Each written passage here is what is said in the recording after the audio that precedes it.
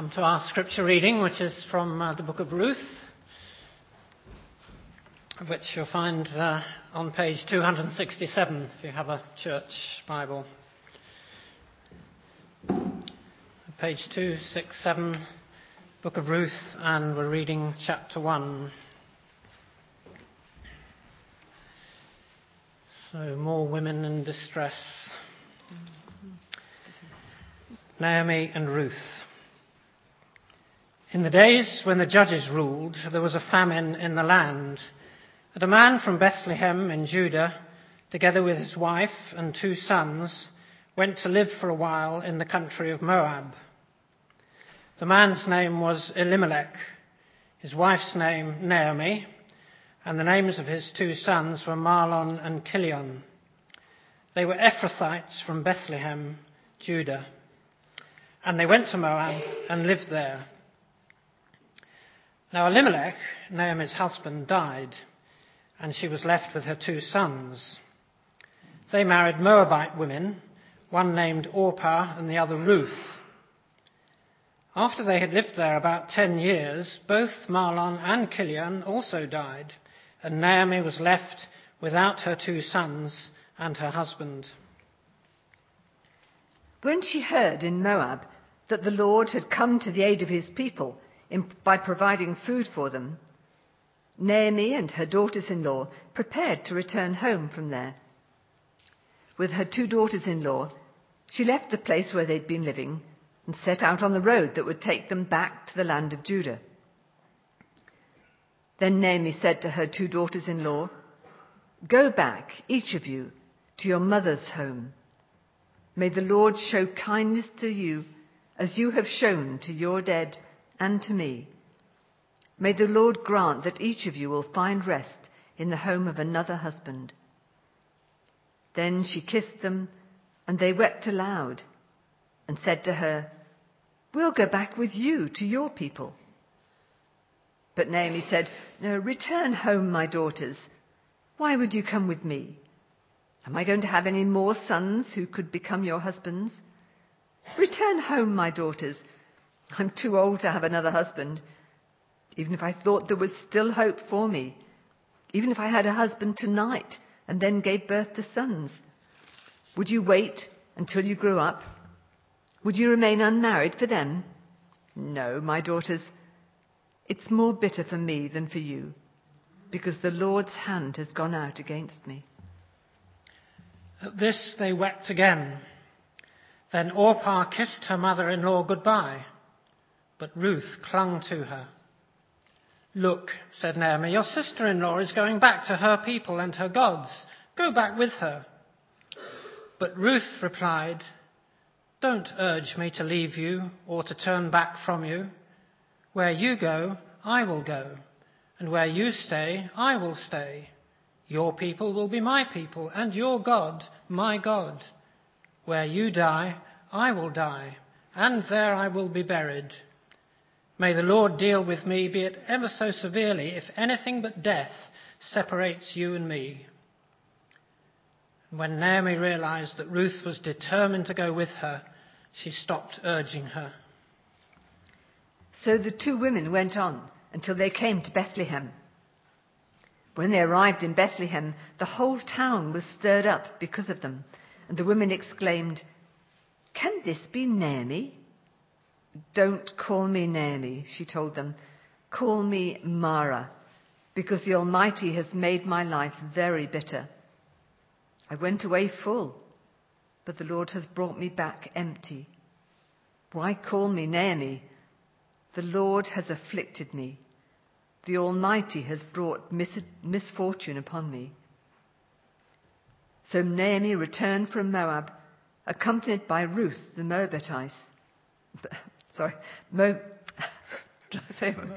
Moabitess, her daughter-in-law, arriving in Bethlehem as the barley harvest was beginning.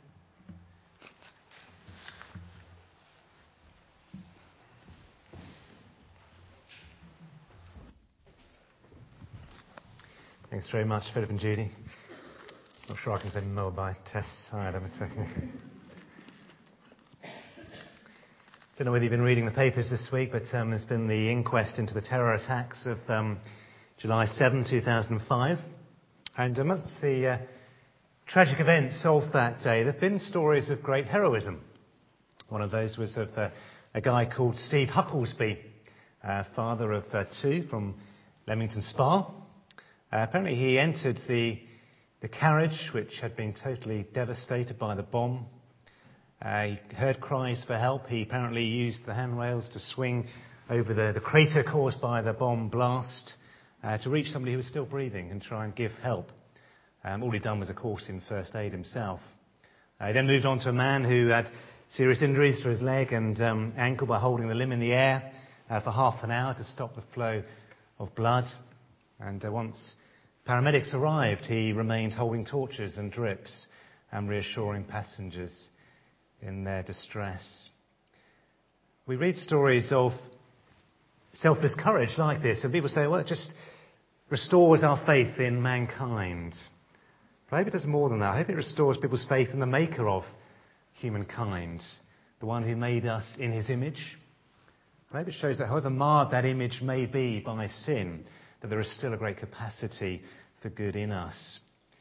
We're starting a new sermon series on the book of Ruth, which provides a great demonstration of selfless love, of giving up one's own comfort, one's own needs for the sake of another. We're going to see in the Lord devotion of Ruth to Naomi and the kindness later on of Boaz to these two widows. We'll see in them examples of God's own selfless love in action. And hopefully we ourselves will be moved to admiration and praise for God and want to do the same ourselves. But also, as we see Naomi's life transformed from what we're going to see here this evening as emptiness to fullness, from despair to hope, we're reminded of the work of redemption of Jesus Christ, who promised the blessings of the kingdom of heaven to all those who would put their trust in him. Well, the book opens with the words, "In the days when the judges ruled." I don't know what significance that has to you, what the period of the Judges brings up. It would have been between about 1400 BC and 1100 BC. It would have been a period in Israel's history marked by moral decline. If you read through the book of Judges, you see a pattern that follows through. You'll see Israel turning away from the Lord, things going bad, Israel calling out to the Lord for help and for mercy, and the Lord replying and having mercy on them, raising up a new judge to lead them. But again, Israel turning away from the Lord. Again, things going bad. Again, calling out to the Lord for mercy. Once again, the Lord showing mercy. And so on, and so on.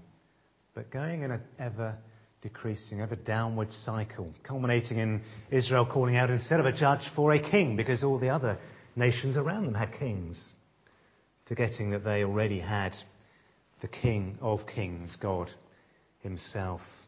Well, that is in some ways the depressing spiritual context in which this book takes place. But this book is not just a story, a fascinating story as it is. It's poetry. It's full of imagery. It's full of literary devices. It's carefully constructed, with each chapter ending on a bit of a cliffhanger.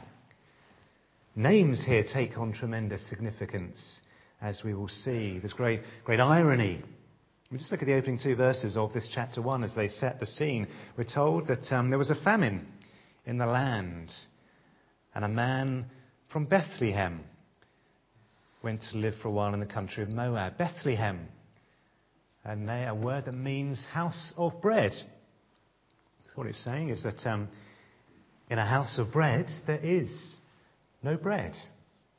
Why is that? Well, maybe because of the spiritual famine that there was in the land. Maybe it was God's judgment as a result of the disobedience of his people. They were warned about that in Deuteronomy if they continued to disobey him. Well, in this place, at this time, we are introduced to a man called Elimelech and his family. What we're going to do this evening, as we look at this first chapter, is focus on three characters: Elimelech, his wife Naomi, and his daughter-in-law Ruth. And hopefully in the process hear what God has to say to us through them. We're going to start with Elimelech. And as I call this first point, the fickleness of Elimelech. If you read the commentators, different commentators will give you different views on him. Some will say, well, the text doesn't actually criticise him for his actions, and therefore, it would be unfair of us to do the same. But what makes up our individual characters is our decisions, our choices. What we decide to do, what we decide to say, reflects who we are as a person, what is going on inside us. And not only does the Bible give us the message of good news, of salvation, it gives us instruction as to how to live a life that is pleasing to God. It tells us of God's character and how we should respond to him. And so I think there are lessons that we can learn from Elimelech here in this passage. His name has a meaning as well. It means, my God is king. Again, I think there's meant to be a certain irony there, because what does he do when there's no food in Judah? He gives up hope in his God, his king, and he goes off to a foreign land where they worship other gods, where there is another king. And we're told in the Bible that we are meant to trust in God, that he will provide for us as he has always provided for his people. But Elimelech takes his wife, his 2 sons, for whom he's responsible, to the country of Moab. Well, before we judge him on this decision, what do we know about Moab? There's a map, I think, going to be coming up over the next page, which shows where Moab is. It's the one in purple to the east of the Dead Sea there. It's on a high plateau. And it's mentioned in the Bible in several places. Moab was the son of Lot, someone who was born out of incest with his eldest daughter. You can read about that in Genesis 19. And the land was populated by the descendants of Moab. We read later on that Balak, king of Moab, called for a prophet, Balaam, to curse Israel. And as a result, Moabites were excluded from the assembly of God. As Israel prepared to cross the Jordan later on, they camped in the plains of Moab. And the men were seduced by Moabite and Midianite women to participate in idolatrous practices. And we're also told that in the days of the judges, the king of Moab, King Eglon, he invaded Israel as far as Jericho and oppressed Israel for 18 years. That is the sort of place that Elimelech is taking his family to live. And you have to ask yourself, why would he do that? It seems like he was desperate to escape death due to famine, and would do anything to do so. The irony, of course, being that he still died in a foreign land. Now, yes, we do need to be careful about drawing too many conclusions from just a brief description of Elimelech, but in some ways that is damning enough, isn't it? If all he's remembered for is that he took his family out of the land that God had given to Israel to a foreign land where they worshipped other gods, that is quite sad. The only inheritance for his 2 sons, Marlon and Kilian, is to leave them isolated in a foreign land where they end up marrying Moabite women who worshipped other gods. Well, so far the start to Ruth is fairly depressing, isn't it? Here is a family that's going out full of hope. And when in the space of 2 verses, and a time span of 10 years, all 3 men die. And as it says in verse 5, Naomi was left without her 2 sons and her husband. But imagine how she must feel. She went out as a wife, as a mother, and now she's lost everything. Are there any lessons that we can draw from this for us today? Can we apply this? Well, what I would say is I think changing your circumstances won't help if you've got a problem with God in your relationship with God. Because on the surface, Elimelech just seemed to be doing the best for his family, didn't he? By going somewhere where there was food. But underneath this appeared to be an unwillingness to trust in God. And it's very tempting in life to try and escape from a problem, to flee a difficult situation. Maybe a problem with work. Maybe a problem in your neighbourhood. Maybe in your church. Maybe in your marriage. And the temptation is, if I just get out of here, things will be okay. The grass will be greener on the other side. The trouble is, often when people flee a situation, they're often taking their problems with them. And they're just transferring them to a new place. And if that is you, maybe you're thinking the same. Are you changing whatever it is because you are sure that God wants you to change? Or is there something else that's making you dissatisfied? Look at whether there is something in your life, in your relationship with the Lord, your relationship with others, that you need to deal with first. Because if you carry that with you, then just changing the situation won't solve the problem. It will merely shift it somewhere else. And for those who are fathers and husbands, you do have a tremendous responsibility for your wives and for your children. What would be your criteria for moving your family somewhere else? Would it be better job prospects? Would that be for you? Would it be because you're going to a nicer place? Maybe it's abroad. Maybe it has the appeal of living in a foreign exotic climate. But as someone like myself who has lived abroad, who has been in a situation with a nice apartment opposite a beach, I can tell you that you soon take that sort of thing for granted. The most important thing wherever you are is a right relationship with God. Unless you are sure God wants you to move, then it may be more likely that he wants you to remain where you are and work through any issues that you may have. Well, however much we think Elimelech may have been at fault, the amazing thing about this story is that God doesn't allow man's foolishness, doesn't allow man's disobedience to prevent him from exercising his gracious providence. Let's come on to Naomi, the bitterness of Naomi. Again, we have great irony in the use of names here, because Naomi means pleasant. And as we see later in the chapter, she wants to change her name. Not because she doesn't like Naomi, but she changed it to Mara, because Mara means bitter. And in many ways, Naomi has reason to be bitter. After all, she's lost her husband, she's lost her son in the space of 10 years. She has 2 daughters-in-law. But it doesn't sound like there's much else to keep her in Moab. It hasn't turned out to be the land of promise that they had thought. And so when she hears in verse 6 that the Lord had come to the aid of his people by providing food for them, she and her daughters prepared to return home from there. They'd left Judah because there was no food. Now there is some food, they might as well go back. It does seem to be a very opportunistic relationship with God, doesn't it? But at least she does still have some sort of relationship with God. After all, she encourages her daughters-in-law to return to their homes. Look at verse 8, what she says to them. She says, "May the Lord show you kindness as you have shown kindness to your dead husbands and to me. May the Lord grant that each of you will find rest in the home of another husband." But it doesn't seem like returning to Judah was a returning to the Lord in repentance. It's not some sense of a prodigal son returning home, coming to his senses.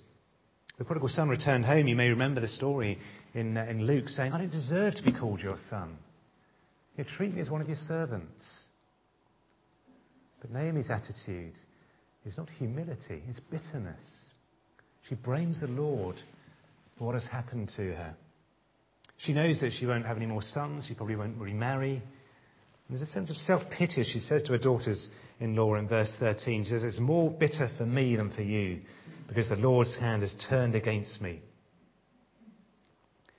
But the telling verse is when she finally arrives back in Bethlehem. And look what she says to the women who come out and think, "Who is this? Is this really Naomi?" Look at verse 20. She says, "Don't call me Naomi. Call me Mara. Because the Almighty has made my life very bitter. I went away full, but the Lord has brought me back empty. Why call me Naomi? The Lord has afflicted me. The Almighty has brought misfortune upon me." 4 times she blames God for her troubles. And in many ways you can understand that, can't you? She didn't really do anything to deserve to lose her family. And some of you may have experienced similar tragedies. You may know others who have experienced tragedies. Our hearts go out to the Christians at the church in Baghdad last week who experienced that bomb attack. There would have been those there who lost husbands, who lost sons, daughters and wives. And it's impossible to know how we ourselves would react until we experience that same kind of tragedy. Let's just turn briefly to the book of... actually, don't turn, I'll read it out. The book of Job. Listen to how Job responded when he'd been told that all of his children had been killed, had been wiped out in an accident. This is what happens. Job arose, tore his robe, shaved his head, and fell on the ground and worshipped. He said, "Naked I came from my mother's womb, and naked shall I return there. The Lord gave, and the Lord has taken away. Blessed be the name of the Lord." In all this, Job did not sin or charge God with wrongdoing. Describes his incredible suffering, how he sat saying nothing for 7 days and 7 nights, how his friends didn't recognize him. And when he finally opened his mouth, he wished he'd just never been born. He says, "I've no peace, no quietness, I've no rest, only turmoil." And the rest of the book describes his coming to terms with what has happened to him. And his coming back to that relationship with God and putting his trust again in God. None of us is immune from disaster. But the question is, how can we prepare ourselves when that disaster does come? How can we prevent ourselves from becoming bitter and blaming God like Naomi did here? I just want to suggest a couple of things. And first of those is to treat all of our blessings as gifts from God. A gift is something that we've received from someone else that we didn't really deserve, that we haven't really done anything to earn, that we've no right to have, to enjoy. If we are parents here, then our children are all gifts from God. And it's easy to think that we decide when and how many we should have. But without God, we wouldn't have any children. That is why we have Thanksgiving services for our children, to remember where the thanks are due to God. But we don't stop thanking God there, do we? We need to keep thanking God throughout their lives. And second, to not assume that we will always have them. The Lord gave, Job said. The Lord has taken away. Our children, our belongings, are not a gift that we can just do with as we please, when we want. They're actually a gift to be looked after on God's behalf while we can. Which is why parents dedicate themselves to bringing their children up in the instruction and the discipline of the Lord, to commit them to his care. And we do hope and pray that he will bestow his grace on them, that they will want to put their trust in him and serve him. And if we thought maybe more in those terms, then it would make a difference the way we would react if disaster should strike. It may also change the way we behave in relation to our children, that we would make more of each day as if it were our last. We may appreciate them more. But what Naomi hasn't realised here yet is that she isn't empty. She's not left with nothing. She has 2 daughters-in-law, and one of them is so faithful that she's determined to come back with Naomi. And the chapter ends, Naomi returned together with Ruth the Moabite, her daughter-in-law, who came back with her from the country of Moab. They came to Bethlehem at the beginning of the barley harvest. This daughter-in-law is going to be a real blessing to Naomi. She just doesn't know it yet. And the chapter finishes there on a note of hope. It was the beginning of the barley harvest. Emptiness is about to be replaced with a fullness here. There is hope. Let's move on to Ruth, because here we see an inspirational example of Christ-like living. And we see that in the selflessness of Ruth. With Orpah, Naomi's other daughter-in-law, Ruth sets off with Naomi, and they're off back to Judah. They're both young, and Naomi realises that they'll probably be better off actually going back to their families, staying among their own people, where they can maybe find another husband. She knows they have their own mothers who will miss them. And so she thanks them but says, "Look, I think it's better if you just go home." She releases them from any sense of obligation that they should feel towards her. But they obviously have a great deal of affection for Naomi, and they insist on coming with her. But Naomi tells them, look, just get real here. You know, your prospects are not going to be very good if you come back to me, to Judah. And at this, Orpah kisses her goodbye. She returns to her people. And I think the fact that Orpah actually returns serves almost to emphasise just how selfless Ruth is, doesn't it? You know, I would have held it against Ruth if she'd said, well, actually, yeah, I think I will probably go back with Orpah as well. But look at verse 14. Just look down at that.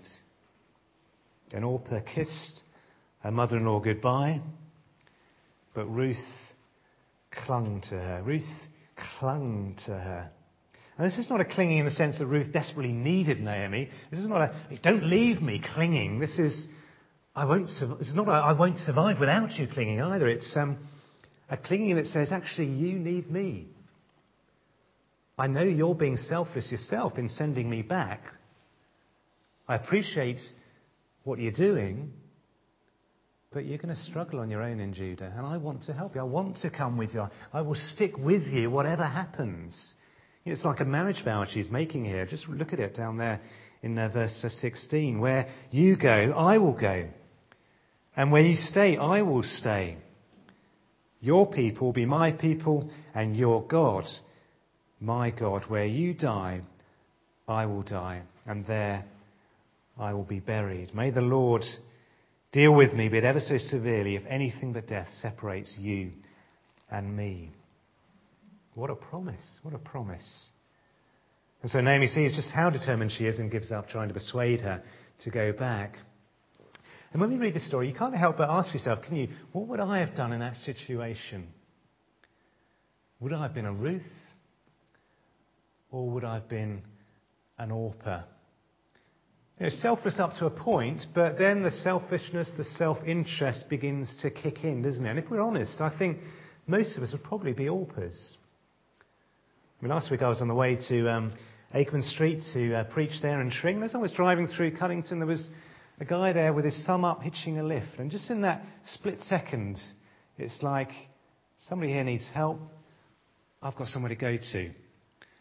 And I carried on and spent the rest of the journey regretting that I hadn't stopped to help him. We have these opportunities that come our way, don't we, to be selfless, but it's so easy to let them pass.